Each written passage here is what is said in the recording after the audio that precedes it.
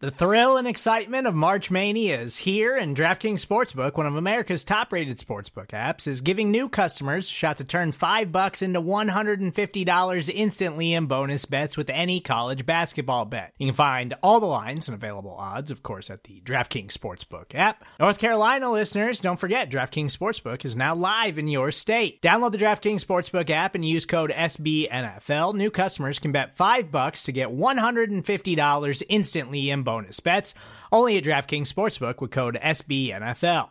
The crown is yours. Gambling problem? Call 1-800-GAMBLER, or in West Virginia, visit www.1800gambler.net. In New York, call 877-8-HOPE-NY or text HOPE-NY. In Connecticut, help is available for problem gambling. Call 888-789-7777 or visit ccpg.org. Please play responsibly on behalf of Boot Hill Casino and Resort. 21 plus, age varies by jurisdiction. Void in Ontario. Bonus bets expire 168 hours after issuance.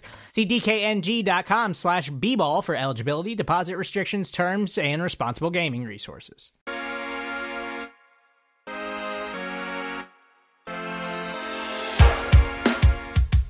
Chiefs Kingdom, welcome into the latest episode of the AP Draft Talk podcast on the Arrowhead Pride Podcast Network. Appreciate you joining us on what is a weird day to be a Chiefs fan, a weird week to be a Chiefs fan. And of course, to break this all down, we got to bring the Out of Structure podcast duo back together. I'm Ron Kopp Jr., lead analyst at Arrowhead Pride. And to join me today on the AP Draft Talk podcast, we've been rotating guests to bring on here. But Matt Stagner, senior contributor at Arrowhead Pride. It has been a weird week. I just mentioned it. I am still in a state of shock. How are you feeling after what has been a weird week? You know, a lot of doom scrolling, a lot of justification, and really trying to look forward and see where they go from here. I think has been kind of my take from the moment they announced that this was a possibility. You just had to assume it was going to happen, and then that there was a plan in place. And then now I'm pumped to see the plan play out. That's the thing, man. In our job, we are fans, but at the same time, it makes our job a little more fun when there's a little more, there's a little more uncertainty. We kind of have to think through what they're going to do instead of just saying, hey, they got all these guys, they're going to win, blah, blah, blah. Because the Chiefs have kind of made it easy to cover over the last few years, but not now. It is definitely not easy this offseason. I'm obviously referring to this week, the Chiefs trading away star receiver Tyreek Hill. Oh my gosh, it still gives me knots in my stomach. The fact that happened, getting that notification on Wednesday, was not fun, but Chiefs got a few picks back, the 29th overall pick, the 50th overall pick, a fourth rounder, another fourth rounder and a sixth rounder next year. But the first three picks I mentioned are this year. The Chiefs don't have Tyreek Hill anymore, and now they have a bunch of draft picks. Stags, when you first heard that, what was your initial reaction? You had a lot. We all tweeted a lot of things. Was there anything that really, your initial reaction that you really, picked up on, and you still feel strongly about now?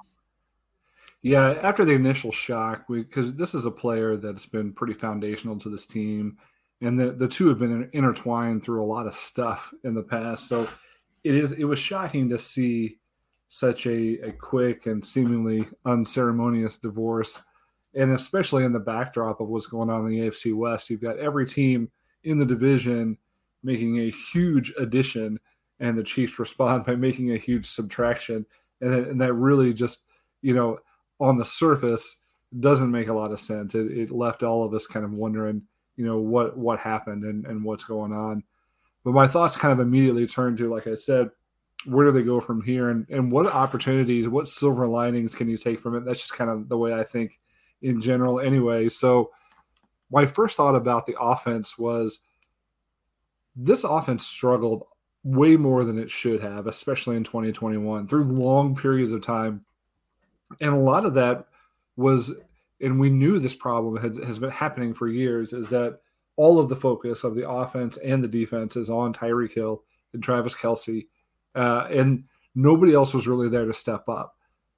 So you don't solve that problem by getting rid of Tyreek Hill. I'm not trying to make that point. That is not a solution to that problem, is to take one of your best players and get rid of them. just so you can spread the ball around more. But I do think as a result of this trade, they're going to be able to rebalance their roster. They're going to be able to change their offense in a way that maybe it's less predictable. Maybe there's more contributors and there's not so much focus on one or two players, so that if you stop them, you can stop the offense, that the offense is more dynamic, it's more fluid, less predictable. And so I think, to me, if the Chiefs are able to capitalize on the opportunity that they have with the assets that they have now, then that's what they're going to build towards: a more balanced roster, a more diverse offense, with a number of guys that can make plays, that have some upside. And so I'm excited about the prospects of that, even not being excited about losing a guy who's been just so much fun to watch. Yeah, I tweeted it out. It does seem like it's a receiver by committee at this point. We'll talk about the Chiefs' newest signing here in a second. But no, you mentioned it. The offense is going to have to evolve without Tyreek. I mean, having a Tyreek Hill type of player has made the offense what it has been in the Mahomes era. You just in terms of having a player you can throw to 5 yards down the field, and all of a sudden he's making two people miss and getting it 20 yards. You don't have players like that. And that's why they were so able to emphasize the RPO game, because, if they can just get a little bit of leverage, if the guy that's supposed to be covering Hill can just, sneak in a little bit to defend the run just for a second, Hill has that little bit of step. It could turn into 15, 20 yards, that kind of thing. So they will have to evolve the offense, but I let you go first on the take, because, you're the voice of reason. You're the senior contributor. I am not as reasonable about this, and maybe reasonable is not the right word, because I do think there's plenty of reason to be upset with the Chiefs trading away Tyreek Hill. I don't think I will ever truly accept that it was the right move, that it was the move that had to happen, or that we should just be okay with the fact that the Chiefs don't have a guy that was on a pace that we've never seen. It's rarely been seen in NFL history, the pace he was on in terms of total touchdowns, just yardage in general. And he's 28 years old. He's not 30, 31, 32 years old. He will be at the end of this potential deal, but I still think Tyreek's skills, he's improved as an overall receiver. He's not just a speed guy anymore. I think he was worth whatever deal needed to happen. Now, that was my initial reaction, right? That the Chiefs kind of blew this. Oh, they needed to get this done. Well, I don't think it's that simple. And I think we all have kind of understood that by now. We've seen Tyreek's press conference in Miami. It was all about the money. And I think Tyreek's happy in Miami. And I do think that has something to do with this, in terms of, I think Veach wanted to offer him, Veach offered him what he did. There was a line that they didn't want to cross. In my opinion, if it was 2-3 million or whatever, if it's a pretty thin margin, you got to get that done. But at the same time, maybe there was this where Hill was just a little more motivated to get out, and kind of, go play in a place like Miami. I don't know. It just does seem like Hill was maybe a little more motivated than we think to maybe leave the situation, which is kind of crazy to say, but I don't know, Stags. I want your take on kind of just who is to maybe blame a little more for this. Do we put a lot more blame on the Chiefs organization for not securing a player like him, or do we kind of, do you side with Tyreek on this, or do you blame a little Tyreek for not? I don't know. What do you think? I'm rambling now. What do you think?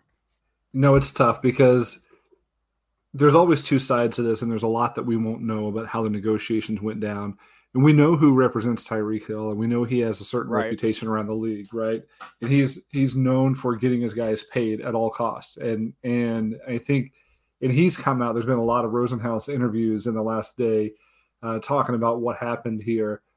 And I think they were determined to break the market, to set the market, to be the, to be able to go out and show everybody that they had the top deal. And Rosenhaus explicitly said that. He said, we went to the Chiefs and we said, we want to beat the Devontae Adams deal by every metric. And if there was a line somewhere that the organization wasn't going to cross, and that's where Tyreek and his representation were, and they decided that he wasn't going to play under his old contract for another year, then I don't blame the Chiefs for getting what they can at that situation.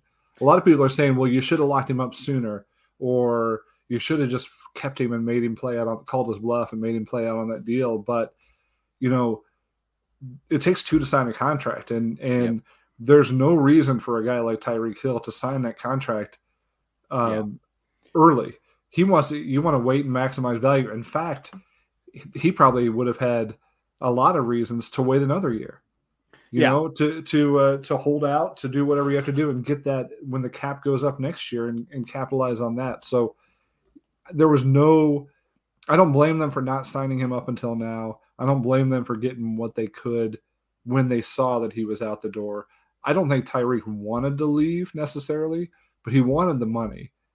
He obviously wanted the money. He said that's what it was. Yes. And when the team drew a line in the sand and said, we're not going to do that, and they said, you can go seek a trade. As soon as they said that, I think he immediately said Miami. And that's where he wanted to go. But I don't think he was trying to go to Miami before that point. That's just the way I perceive it. Yeah, and I think that's clear, because I think if Veach really thought there was a possibility he had to trade Tyreek, I would imagine maybe he wants to do that before free agency. But at the same time, with the signings we've seen, does that, do we know that Tyreek, saving that money would have really affected anything, because the whole reason, and we've talked about this in the AP Slack chat over and over, but the whole reason this offseason is going this way is it appears that the Chiefs really want to get younger and cheaper. They really want to emphasize it. They're not messing around in terms of, we're not bringing a guy like Tyrann Mathieu back. We're not going to sign, they weren't in on any of the veteran edge rushers, even though it would have been really nice to get a guy like Chandler Jones or one of those guys. So it is interesting, but no, back to the Tyreek thing. It does make me think that the Chiefs are smart. They know, they could probably tell whether they could probably get away with, hey, we're gonna call your bluff and make you play this year, or whether that was, how serious Tyreek was, I guess, about that. Tyreek must have made it pretty clear that it was just no way. Like he's not gonna mess around. Like he wants to get paid, and so good for him if he's that. If he wants to be, if it's that important to him, which, hey, that's fine. I don't blame you at all for getting as much as you can. Obviously, I really don't. I would blame the Chiefs more for not getting you that bag. But, at the same time, like you mentioned, Drew Rosenhaus, he's not dumb. He's not going to, he knows what to do. He's not going to sign that contract early. He'd be a bad agent if he did. So it kind of just did all fall into place a little, in a bad situation for the Chiefs a little bit. They don't want to get rid of him, but at the same time, if it all comes to this, they got a big haul back. So that's all you can ask for. And they're doing their best to move on and get, going past the Tyreek era. We kind of talked about it, but I think this is a good way to, we've talked about the second phase of Mahomes' career. Maybe is that what we're entering, Stags? Do you think that is what's happening here? Yeah, I think they had a plan in place, and they knew that this was a possibility. And if this was the way it was going to go, then they had X, Y, and Z that would come after it. And the fact that they didn't restructure Mahomes in retrospect could have had something to do with the fact that they thought it might go this direction, and that they would be able to make the moves that they need to make once this trade happened, as opposed to once Mahomes' deal was restructured. So looking back, I don't think this happened in the course of a day. I don't think the Chiefs were surprised by it. I don't think they were caught off guard or whatever. I think that there was a plan in place, and now they execute it. And really, that's where this all comes down to now. It doesn't matter who's to blame. It doesn't matter who won the trade or whatever. Now it matters, can they execute on plan B? Can they execute with the draft picks that they got, with the cap space they have, with the ability to restructure their roster in a way that is sustainable long-term and maybe not as top-heavy as they have been in the past. Maybe that's part of their goals, and it appears to be based on the free agent signings that they're making, is they're trying to avoid bad contracts with old players that are not durable. You mentioned there that they don't want to give, bad contracts out to older people. Like, older players. Like, that's fair. And I do think you can make the argument that, as good as Tyreek's been, as well as he's played through injuries, like he does suffer some injuries. He does get banged up quite a bit. And, as you get older, it's not going to be as easy to play through, obviously. And that hampers your speed. And that's obviously his biggest thing. So, the Chiefs are probably being pretty proactive about it, but I'm not going to agree with it. I'm never going to. The Marcus Peters trade was very hard. Like it's kind of a similar feeling, although I did see the vision for why they traded Peters more than here, in my opinion. But it's just some of these trades, man, they stick with you, and I don't think I'll ever get over this. But that is the thing. They did trade him away. It's over. We're moving on. And the way they moved on quickly here, and it actually, as soon as we started hearing about Tyreek Hill, we started hearing about this player. It came to fruition. They signed Marquez Valdez-Scantling, the former Green Bay Packers wide receiver. Was the second or third receiver, depending on, Allen Lazard, in Green Bay, along with Devontae Adams. But now he's in Kansas City on a 3-year deal for $30 million, which actually it's up to $36 million, depending on, that's the maximum of it.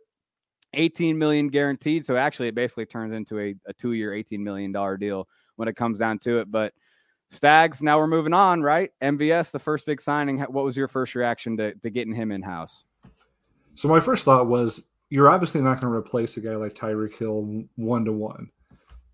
Tyreek Hill does so many different things on the football field that are unique. What's unique about him is that he can do all of those things. He could be the best punt returner and kick returner in the league if he wanted to do that. He's the best in that Deebo Samuel type role, which he was hinting that he might get to do some of that in Miami, by the way. He's the best yak guy. He's the best deep threat. And he's become a phenomenal route runner. So you're not going to be able to replace him 1-to-1 at this point. So what you try to do now is elevate the entire room, and you try to find a host of guys that can do at least one of the things that he could do for you. So MVS is a guy that is a pure deep threat at this point in his career. He's tall, long, and extremely fast. His yards per catch has been amongst the best in the league. He's had years of 20 yards a catch average, which we haven't seen since McColl's rookie year. And so this is a player that can take the top off the defense. He can be that deep threat, vertical threat, and maybe with his size can do a couple things that maybe weren't Tyreek Hill's strength. Tyreek Hill, to his credit, for his size, was phenomenal at jump balls, but there were some scenarios where he just got outsized, and MVS is not going to be outsized in the same way. So I think in that one specific aspect, he fits that role. Now they got to find a host of other guys to fill the other roles and to elevate the entire room to pick up the slack for Hill. But I like the signing on the surface. I'm not worried about the money. I think they paid him as an ascending player who had a strong market for his services.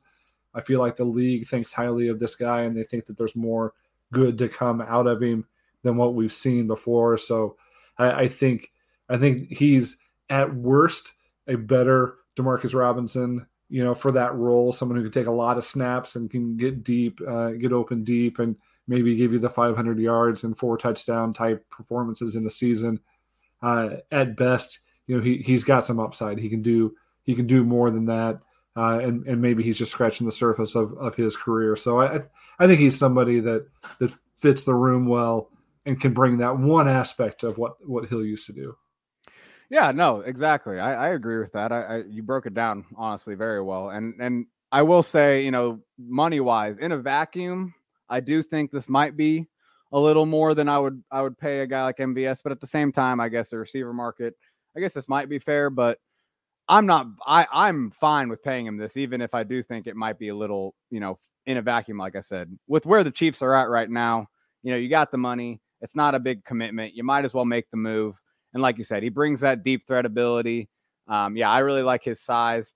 I did find a tweet, though, with some stats that shows you kind of where he is at as a receiver, how he wins. So I honestly, I copied and pasted, but I didn't see who tweeted it. But some notable receivers and where they rank in catch rate versus man coverage out of 63 qualified wide receivers.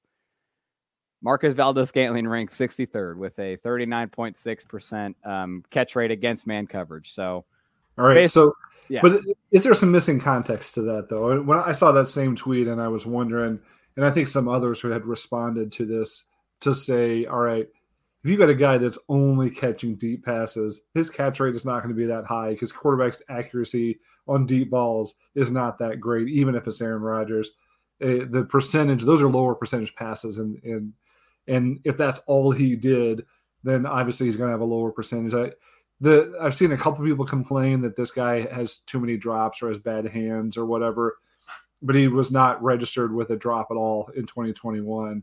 Again, depending on who you ask, I think I've seen one source that said he had one drop for the whole season. One said he had 0 on 55 plus targets.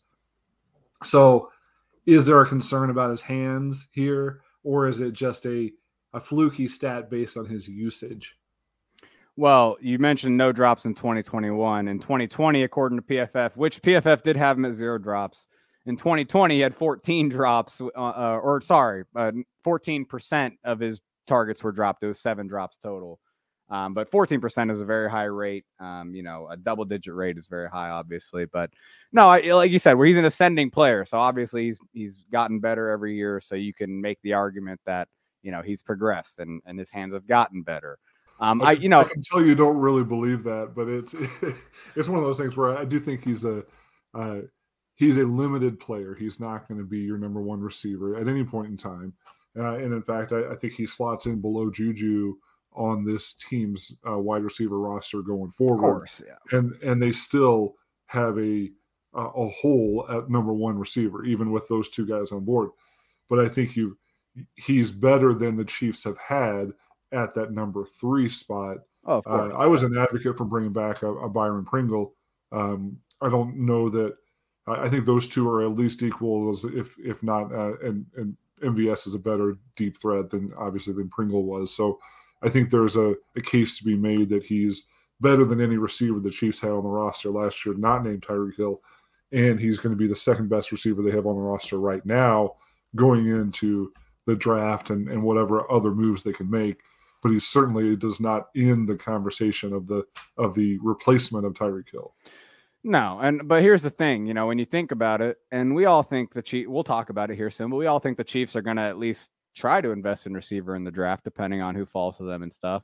I mean, if they pick a receiver high enough and he impresses in camp, all of a sudden MVS is your 4th passing option, or even your 5th passing option, I should say, your 4th wide receiver, depending on, how it all shakes out, obviously. It is one of those things where he's not going to be playing a very prominent role unless obviously there's injuries and everything.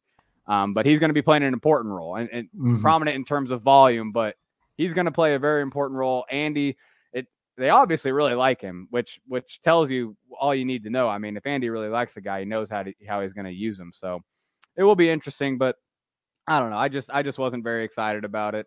It's not supposed to be an exciting signing. Like we're talking about it. It's not a wide receiver 2, but it is just, I was just surprised to see the number, but I have gotten to the point where it's just, it'll be interesting to see. So yeah, in retrospect, I would have felt better if Juju Smith-Schuster got this contract and he got Juju's contract. I think that would have been that you would have felt better about that. I think Juju is a guy that I want here long term, that I think is vastly underrated, and I think he's perfect for this offense.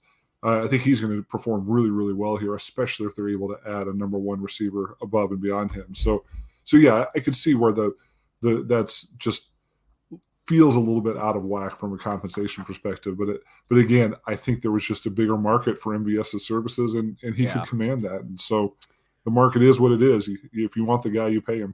And there's probably the case that we're all just, maybe there's this narrative about a guy that he's just a deep threat. So everyone in their head's like, oh, well, he's just that one-dimensional guy when, and maybe he's just utilized that way. Like you're saying, maybe if he's utilized in a different way, maybe his stats look better. Maybe he has so we'll see that. We will see. Although I do think the Chiefs will be primarily using him as a deep threat. But MVS is in town. I doubt he's going to be the last free agent signing, Stags. We got some visits coming up from former Tampa Bay Buccaneers running back Ronald Jones. Obviously, 2, we saw today, Field Yates reported that San Francisco 49ers edge rusher, a former Oakland Raiders draft pick, Arden Key, the edge rusher, although he can rush from the inside as well at times. He is on a visit. I really like that, the idea of him. Other free agents, we've heard a link to Stephon Gilmore, cornerback. So that's always interesting. Any of those names off, those free agent names, any of those names really intrigue you as someone that you'd really like to see them bring in? Yeah, frankly, most of those names I'm interested in. And I think this team has had a history of making sure that they don't go into the draft with a bunch of really obvious needs. They're going to add players you're not going to know exactly where they're going to go in the draft. They don't want to telegraph that. Plus, you don't want to put yourself in a position where if the board falls a strange way on draft night that you're in trouble. So I do expect that they're going to fill out the roster. They're going to fill out some defensive ends, and that's a big hole right now. They're going to have to add a good cornerback. They're going to add another wide receiver probably before the draft as well. And so Ronald Jones, I could take or leave. I think he's a player that is he's explosive and he can bring something to the offense. He's probably along the lines of a Jerick McKinnon in my mind. So I think, one of those two guys coming in would be perfectly fine with me. I thought I saw some hint from Darrell Williams on Twitter that maybe he was coming back. I haven't seen anything official on that, but there was just a tweet from him that made it seem like he was celebrating and it was a highlight of him in his Chiefs jersey. So it wasn't like he was celebrating a different team contract. So I could see they're definitely going to add another running back or two. If they bring in both of those guys, the room is pretty well set. If they bring in at least one of those guys, then at least going into the draft that they've got three solid running backs on the roster, and they could use a fourth, but they don't have to have one. So I'm good with adding a running back, whether it's him or somebody else. Yeah. No, I like Jones. I actually, it was definitely a bad comp, and I admit it. But in the draft process, he just ran kind of like Jamal Charles to me, just had his style of running. So I kind of made that comparison. Obviously, nowhere near the same player. You weren't the only one that made that comparison. Yeah. I think that was out. That comp was out there, but he does have a little bit of that breakaway ability. Yeah. He hasn't had a great pro career so far, and he's had fumbling issues and other stuff that have happened. So he's not going to be a solve all your problems kind of back, but in a tandem with CEH and others, I think he'd be a good addition. Definitely Arden Key, I think, is one of those guys after that first tier of pass rushers was gone. I think he was somebody that a lot of us had said, hey, we'd be interested in him. Fits the Spagnuolo defense pretty well. Had 6.5 sacks last year. So I think that's a guy that we got to feel pretty good that they're looking at. Yeah, Key, in my opinion, would be kind of what we all hoped Taco Charlton was going to be, where he's just this kind of specialized rusher where we're not really worried about him playing early downs. You don't really need him to. You have the other players to kind of fill those snaps. But when you really need a fresh, guy that's going to come off the edge, the thing I've always liked about Key is he does, there's those guys who just have the bend. You can't teach it. They can just, they can bend their ankles. They can really dip around a guy. Key has that. I'm not really sure why he hasn't been, working out in the NFL where he's, a more sought after commodity. But hey, I've seen enough from him to where I'd be excited about picking him up. Another one, though, real quick, Laviska Shenault has been rumored to the Chiefs as well. I can't remember his name on Twitter. Jordan Schultz. He has good information a lot of times on Twitter. He linked the Chiefs to possibly trading for the 23-year-old Laviska Shenault, the receiver from Jacksonville. I'd be intrigued by that, Stags, and I think a lot of us at AP would be. If we, I think we've come down to maybe a fourth rounder, maybe being the fair compensation. I don't know. Do you agree with that? And then what it just takes on maybe getting him in the offense? Yeah, fourth or later, I think would be great for a player like him. He's not a number one receiver, so you look at the trades that have happened for wide receivers so far. He's definitely not. A first round trade or a first and a second like Tyreek Hill was and Devontae Adams was. But you look at Amari Cooper move for basically a fifth. This is a player that's not on that level yet either, but has tremendous upside. So if you can get him for a fourth round pick or later, for as young a player as he is, he's explosive, he's versatile. You can play him at running back, you can play him at receiver. He can get a ton of yards after catch. He has just amazing contact balance, which I think is a very important trait for all ball carriers, for receivers and running backs, to be able to take a hit, bounce off of it, and keep your balance, keep your feet, and keep going. He's shown the ability to do that in his career so far. I don't know why a team would be willing to get rid of him at this point, but it's pretty clear that he's available. He's been linked to a lot of different teams in trade, including the Chiefs, as you mentioned. Nate Taylor of The Athletic also mentioned him as a possibility to continue to round out the room.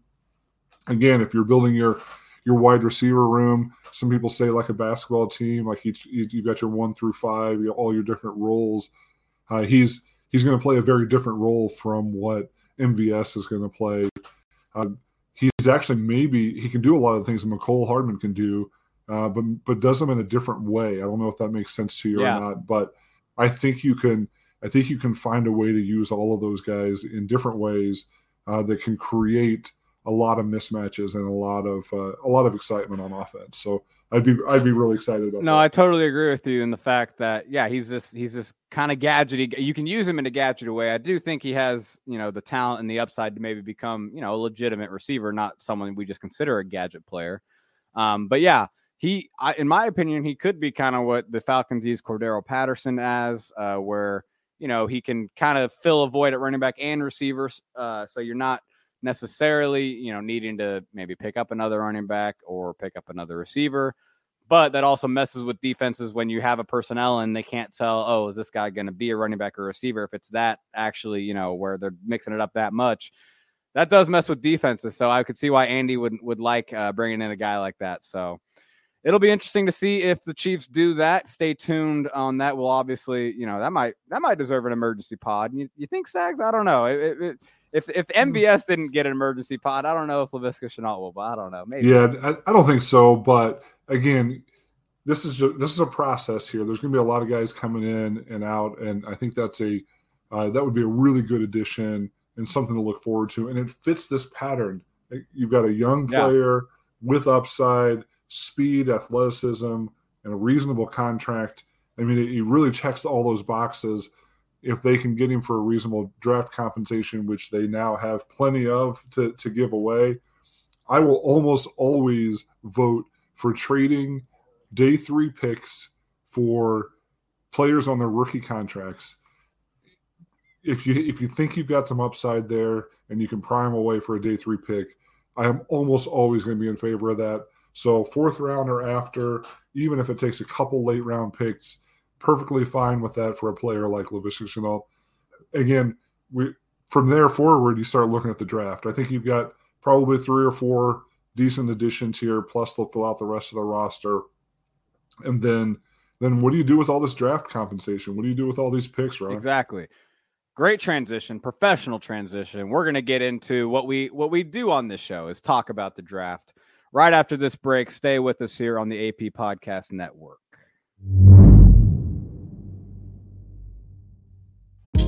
Hey, this is Scott Galloway, author, professor, entrepreneur, and most importantly, host of the Prop G podcast. We got a special series running on right now called The Future of Work, where I answer all your questions on, surprise, the future of work.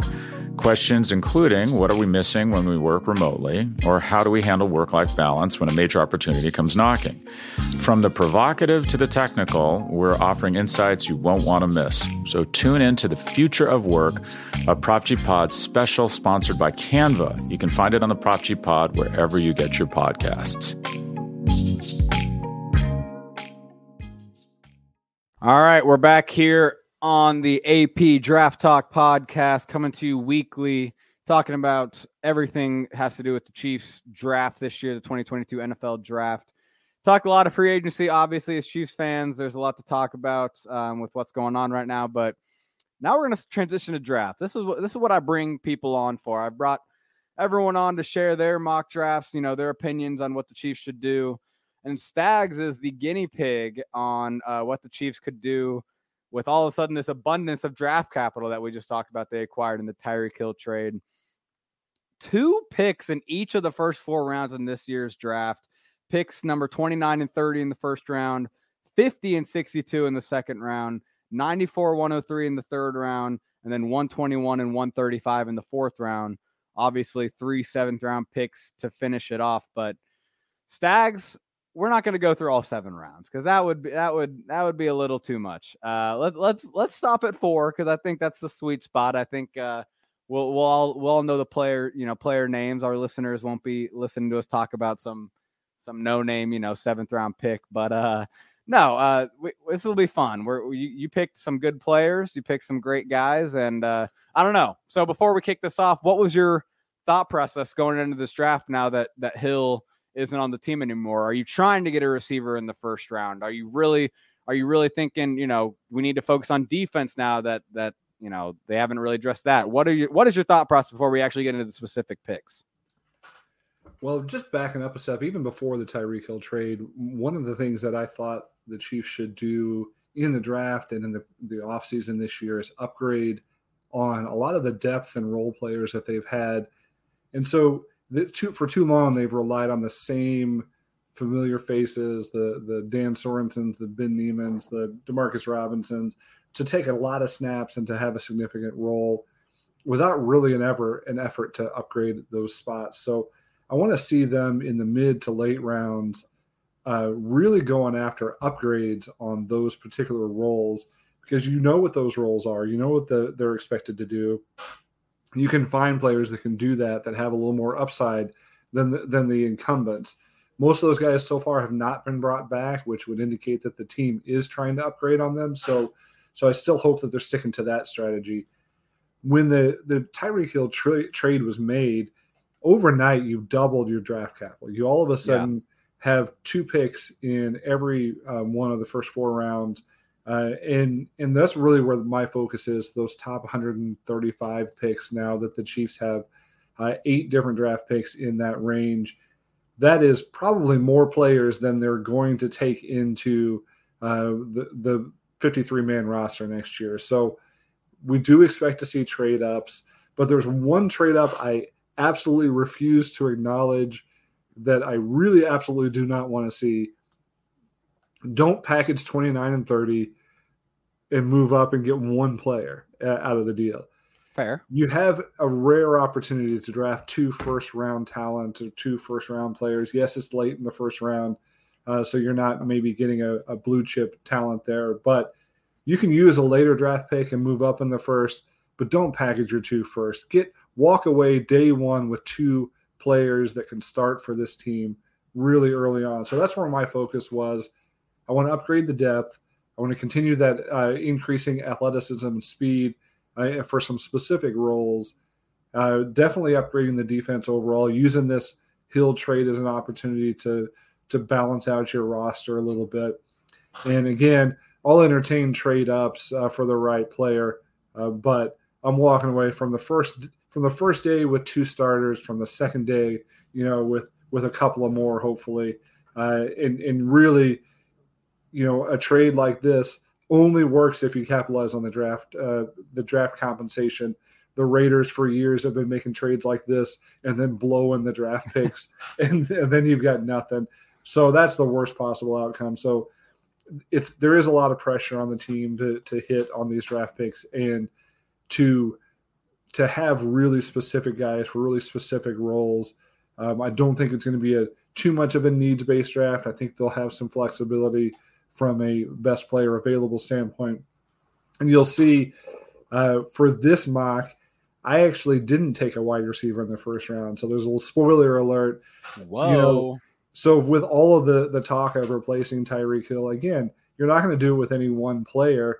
They didn't necessarily make a trade to get a first-round pick just to go get another wide receiver. Exactly. This is capital they can use to build a better team.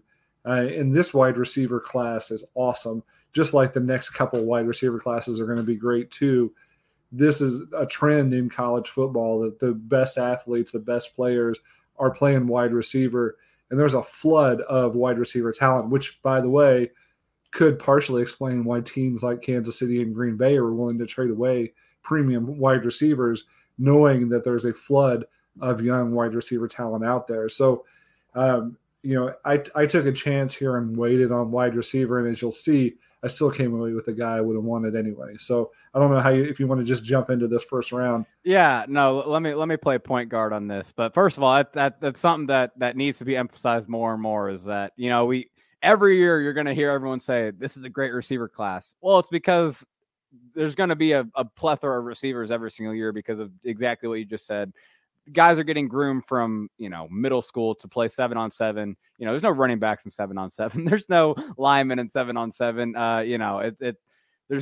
Receivers are just, out of this world at this point, and it's just only going to get better and better. So all that to say, you did not take a receiver in the first round. We're no trades in this draft, obviously. So, like you just mentioned, you probably would maybe make some moves, at some points in the draft. I agree with you. I would like to see them maybe just use one of the, a later round pick to move up in the first round, but not lose both first round picks. So I like that move. But without further ado, number 29, the first pick for the Chiefs in the 2022 NFL draft. You went with one of my favorite players in this year's class, Georgia safety Lewis Cine. When you pick a safety in the first round after the Chiefs have already invested, in signing Justin Reed, they have Juan Thornhill on the roster for another year at least. They just signed Deion Bush as a guy that could play safety. What was your thought process on taking a safety still in the first round? Well, this defense plays multiple safeties, and they do a lot of sub-package work, and it's important to have three really good players back there in those roles. Yeah, the Chiefs signed a guy in Bush who's a great special teams player. To me, that's more of a replacement for Armani Watts than it is for any of the safeties ahead of him. So you still need three really good safeties that are going to see the field a lot. And you and I have talked a little bit about Juan Thornhill, and I don't know that the team is 100% banking on him being a star at free safety. I think they would feel just as comfortable putting somebody above Thornhill and having Thornhill play that third safety role. Yeah. So you bring in a guy like Lewis Cine, who is known to be that field general, that leader of a defense, super intelligent player, but also a big hitter and enforcer and somebody that can make plays for you on the back end. Adding a player like that along with Justin Reed, now you've got a versatile, athletic starting safety tandem. And then with Thornhill as your third and Bush as your fourth, all of a sudden you have a totally revamped safety room that can go for, 3 deep, 4 deep if you have to. But seen as a player that, and you could very easily plug in Daxton Hill here as well. I just think the Chiefs should look for our top end talent at each level of the defense. I think they have one with L'Jarius Sneed. And so I think they need to invest in another top end player on this in this secondary, whether it's a safety or a corner or somebody that can play both. There's a spot for them.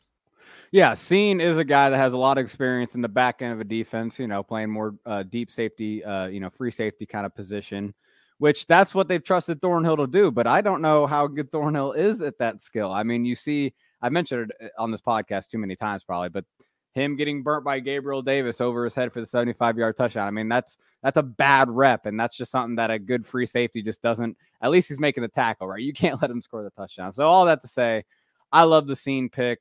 I do think it gives you a lot of versatility because I don't think Cine, it's not like he can't play closer to the line of scrimmage, but that's just his strengths are towards the back, and it allows Reed to play, maybe a little closer in the box because he's good at that too, but he's also good at the deep field stuff. It gives them some versatility. But you mentioned Daxton Hill. If they do want to get a guy that more replicates what Matthew was able to do in terms of being able to play in the slot position and actually cover a guy, because I don't think you want to ask Justin Reed or Lewis Cine to really legitimately be man-to-man in the slot and cover somebody. I think you can ask Daxton Hill to do that to an extent. So that's a thought too. Moving on, though, pick 30, you stay on the defensive side of the ball. Boye Mafe, the very athletic edge rusher from Minnesota. I feel like edge rusher is going to be a position no one's going to argue with taking this early. What were your thoughts picking this guy?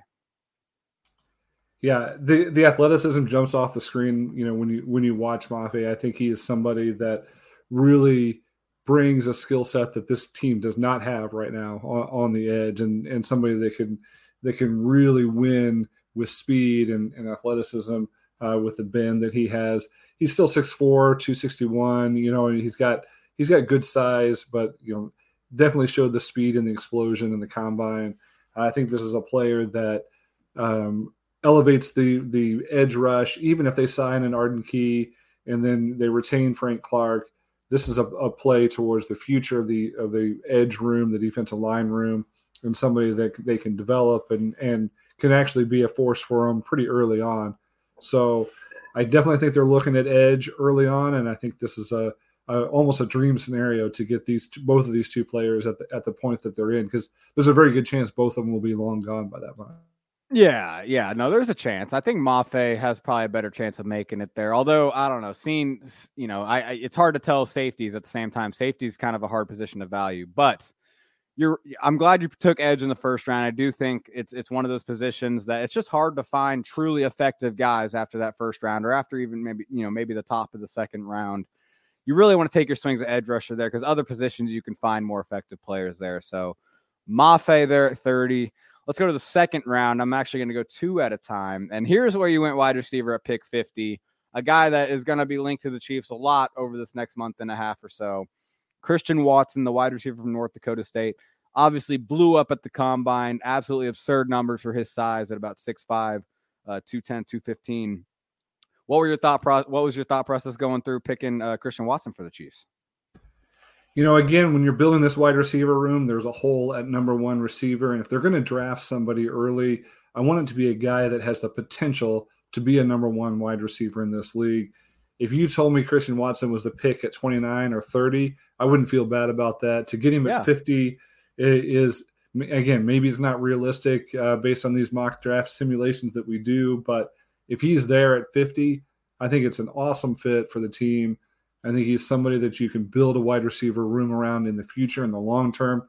Yeah, he's a small school guy. Maybe it takes him a little bit of time to develop, but all the tools are there. And it seems like the character's there with this guy, that he's the type of person you want in your locker room, and he has the makeup that you want to be a leader in that room. So I think that's a home run of a pick in the second round. You find number one wide receivers on day two a lot of times. And if he's the guy and they go and get him at pick 50, I think you got to feel really good about where that wide receiver room is, even without Tyreek Hill. Yeah, no, we talk about basketball lineups for receivers. I mean, this will be your five. This will be your go-getter, your jump ball guy. He could do a lot of different things. It's just his size is very intriguing for how athletic he is. So I love that pick. You went linebacker with the next pick. Chiefs spending their third straight year second round pick, and it's Troy Anderson, the linebacker from Montana State, very athletic, former quarterback, former running back in college, switched to linebacker, and has caught the attention of NFL scouts. Where do you see him kind of fitting in the Chiefs, where they already have Bolton and Gay ready to go for the starting linebacker roles? Yeah, definitely. It is unusual to spend three straight second round picks on one position. I think that is, it's not something I gave a lot of thought to. What I did think about though was, they lost Anthony Hitchens, or they let him go. And then they've let Ben Neiman go, at least so far. Neither of those guys have caught on anywhere else, does it? So there's a chance they could be back. But if they can draft a guy with this level of athleticism, with just an absolute explosive freak athlete at the position, now all of a sudden you have three linebackers that you can put on the field that you can do a lot of things with. Obviously, Nick Bolton is the most limited of the three, but he's very good at what he does. You've got Willie Gay and Troy Anderson as more of your run and chase athletic. They can move parallel to the line of scrimmage. They can cover a receiver down the field. They can cover a tight end down the field. You've got a linebacker there that you can put on the sub packages. You can play special teams. Maybe you can do some crazy stuff with the Troy Anderson, just given his background, and get really creative with him in this defense. But he actually has some skill rushing the passer if he needs to. I mean, this is a guy that you could really plug in at that. He can get some rush Sam reps. He can get your dime linebacker reps. He can do a lot of stuff for this defense. I just think, again, if you take this opportunity to get more athletic, more speed on that second level, the NFL is trending in a way that's going to be important. So why not? Yeah, we talk about how the NFL, you're always in nickel, so it's always two linebacker formations. Well, if you're the Chiefs, you're in dime a lot too. And for, in Spags' track record with the Chiefs, he's always had a separate linebacker be that dime linebacker, not one of the starting guys. And it's an important role. I mean, it's why we all get upset with Ben Neiman. It's because he's always on the field, because the dime package is used quite a bit by Spags. So good to see Troy Anderson. I do think he'd be a really intriguing fit in that dime position. I can't remember the linebacker's name they had from Carolina that they also had in a visit. We probably should have mentioned him earlier too, but it does seem like they're doing their due diligence on finding another linebacker to fill that room. But moving on to the third round, and this is another guy that's really intriguing, a guy that everyone needs to be aware of on day two, because There's going to be some reasons why he's not going to go on day one, but he might have the talent to go on day one. That's Sam Williams, the edge rusher from Ole Miss. You're doubling up on edge here. This is the second edge you've picked. Boye Mafe, now Sam Williams. How are you feeling about how the edge position is rounding out, I guess, for the Chiefs? Yeah, I think I'm very intentional about doubling up on edge here. I think you can double up on a lot of positions in this draft for this team. They don't need everything, but the positions they need, they may need more than one body there, and you can't miss on that position entirely. So if you have two swings at it, two early picks at edge, now you've got two opportunities to hit. One or both of them, pan out, then your edge room's in good shape going forward. If you think about the defensive line, I mean, everybody's focused on Frank Clark, but they let Alex Okafor walk. You've got Melvin Ingram who's out there who may or may not re-sign.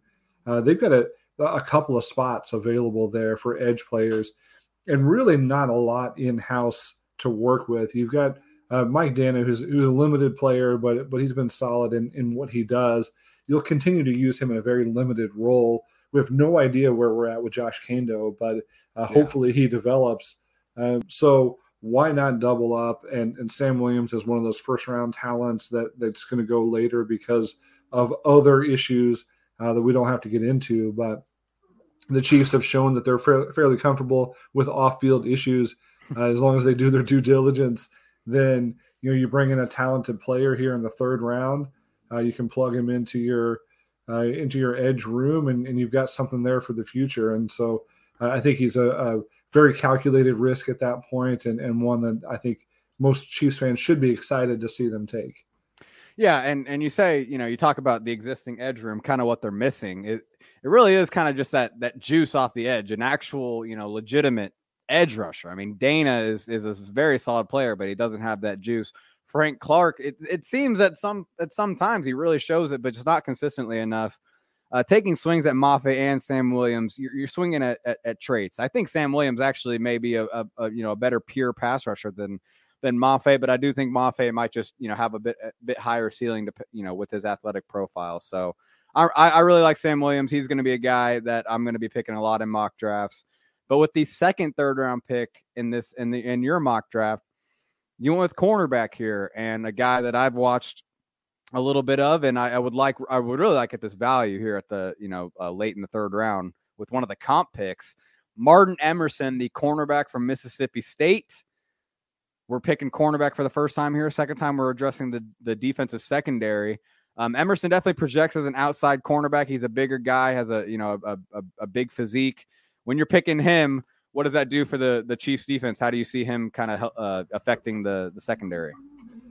So again, this is another position group where they lost more than one player, and all of a sudden now they've got to make more than one addition, and they haven't done anything yet really to note. They did sign one cornerback that has a theoretical high ceiling because he's got a good athletic profile in Luke Barku, but they're interested in Stephon Gilmore, which shows that they're looking for a top end corner, a veteran to help lead that room. So I've got them doubling up on corner here on day 2, and Emerson fits that physical profile that I think Spagnuolo likes. You see a little bit of the Charvarius Ward type in Emerson, the fact that he's a sound tackler, physical player, maybe arguably too physical at some points, might draw a flag or two here and there, but that is the Spagnuolo corner. And so getting a couple of those guys in this draft, I think, is important.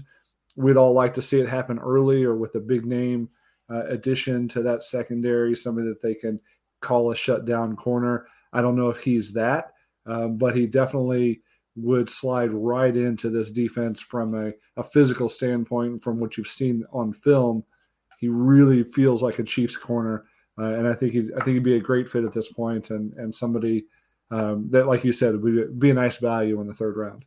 No, I'm 100% with you. He is a Chiefs corner. It's why he'd be a good value here, because I don't think other teams would value him the same way, and that is why he drops to this point, because I do think he has some talent. You watch him against Alabama last year. He held his own, man. He really did, whether it was running with him or just breaking up, contested catches.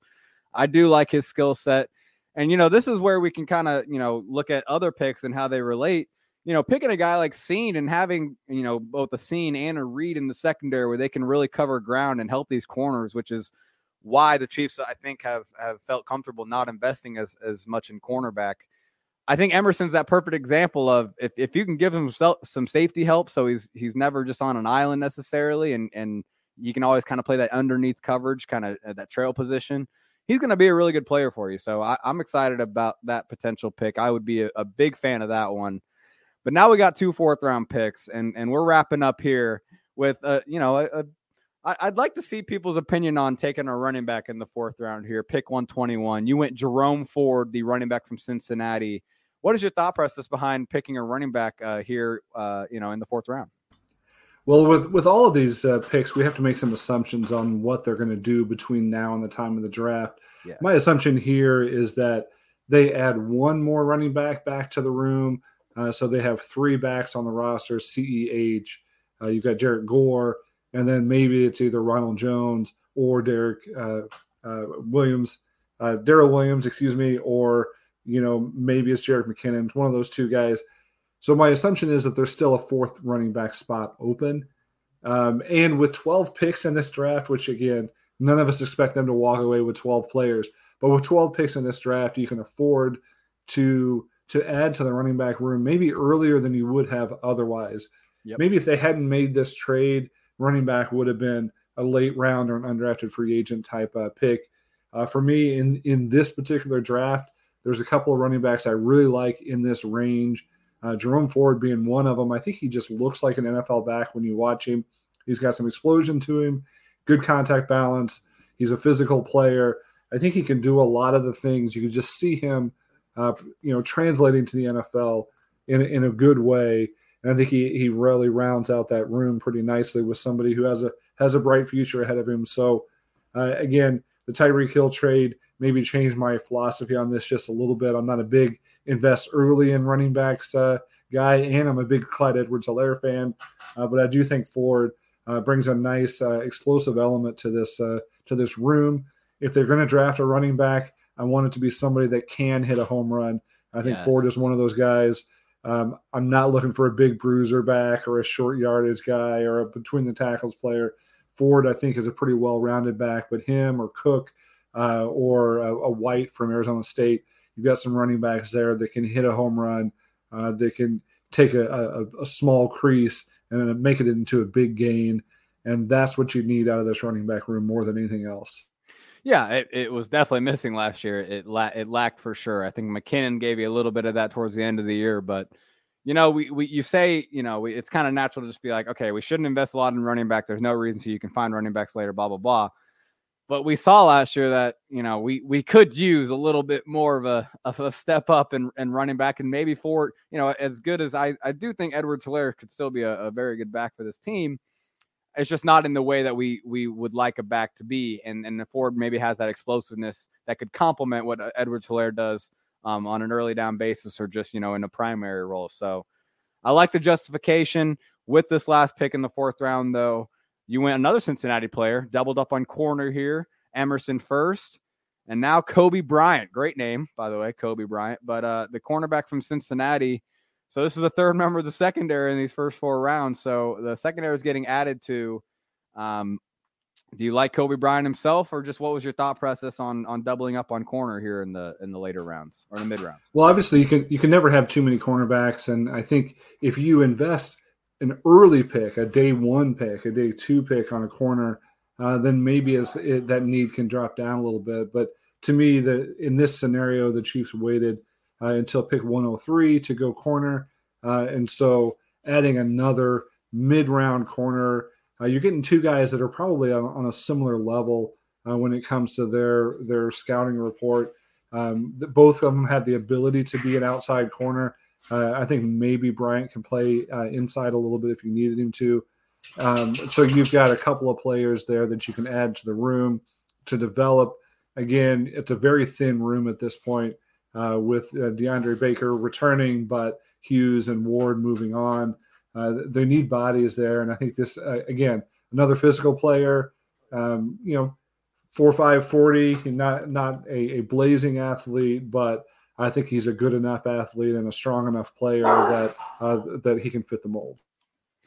Yeah, that was just your dogs agreeing with a great take. No, I do think Kobe Bryant, this is good value for him. We've talked about him, even earlier than this on the AP draft room. So getting him in the 4th round would definitely be a good option. It would round out your cornerback room. I think having Emerson, Bryant, Rashad Fenton, L'Jarius Sneed, I like that group right there. And then obviously there could be more in free agency coming. But with the last 3 picks, the 37th rounders, you took Verdarian Lowe, the offensive tackle from Illinois. Obviously, he's been linked to the Chiefs, with reports. They met at the combine, that kind of thing. And then 2 defensive tackles, Neil Farrell Jr., the defensive tackle from LSU, and then Eric Johnson from Missouri State, the local kid. So you're rounded out with some trench help towards the end, which is good. But yeah, some parting thoughts on your mock Stags. You feeling good about, the 2022 Chiefs or the future of the Chiefs with your GM haul, or any regrets you have in this mock draft here? Well, again, it's a ridiculous haul because they're not going to draft 12 players, and because they're not going to carry 12 rookies on the 53-man roster probably even next year. And there's always an undrafted free agent or 2 that slips in. So when you look at this draft, again, I did add it to the trenches towards the end. I think every year you have to draft offensive linemen, and you probably should take a defensive lineman or 2. But you don't have to take your interior defensive lineman as early unless you get an elite guy.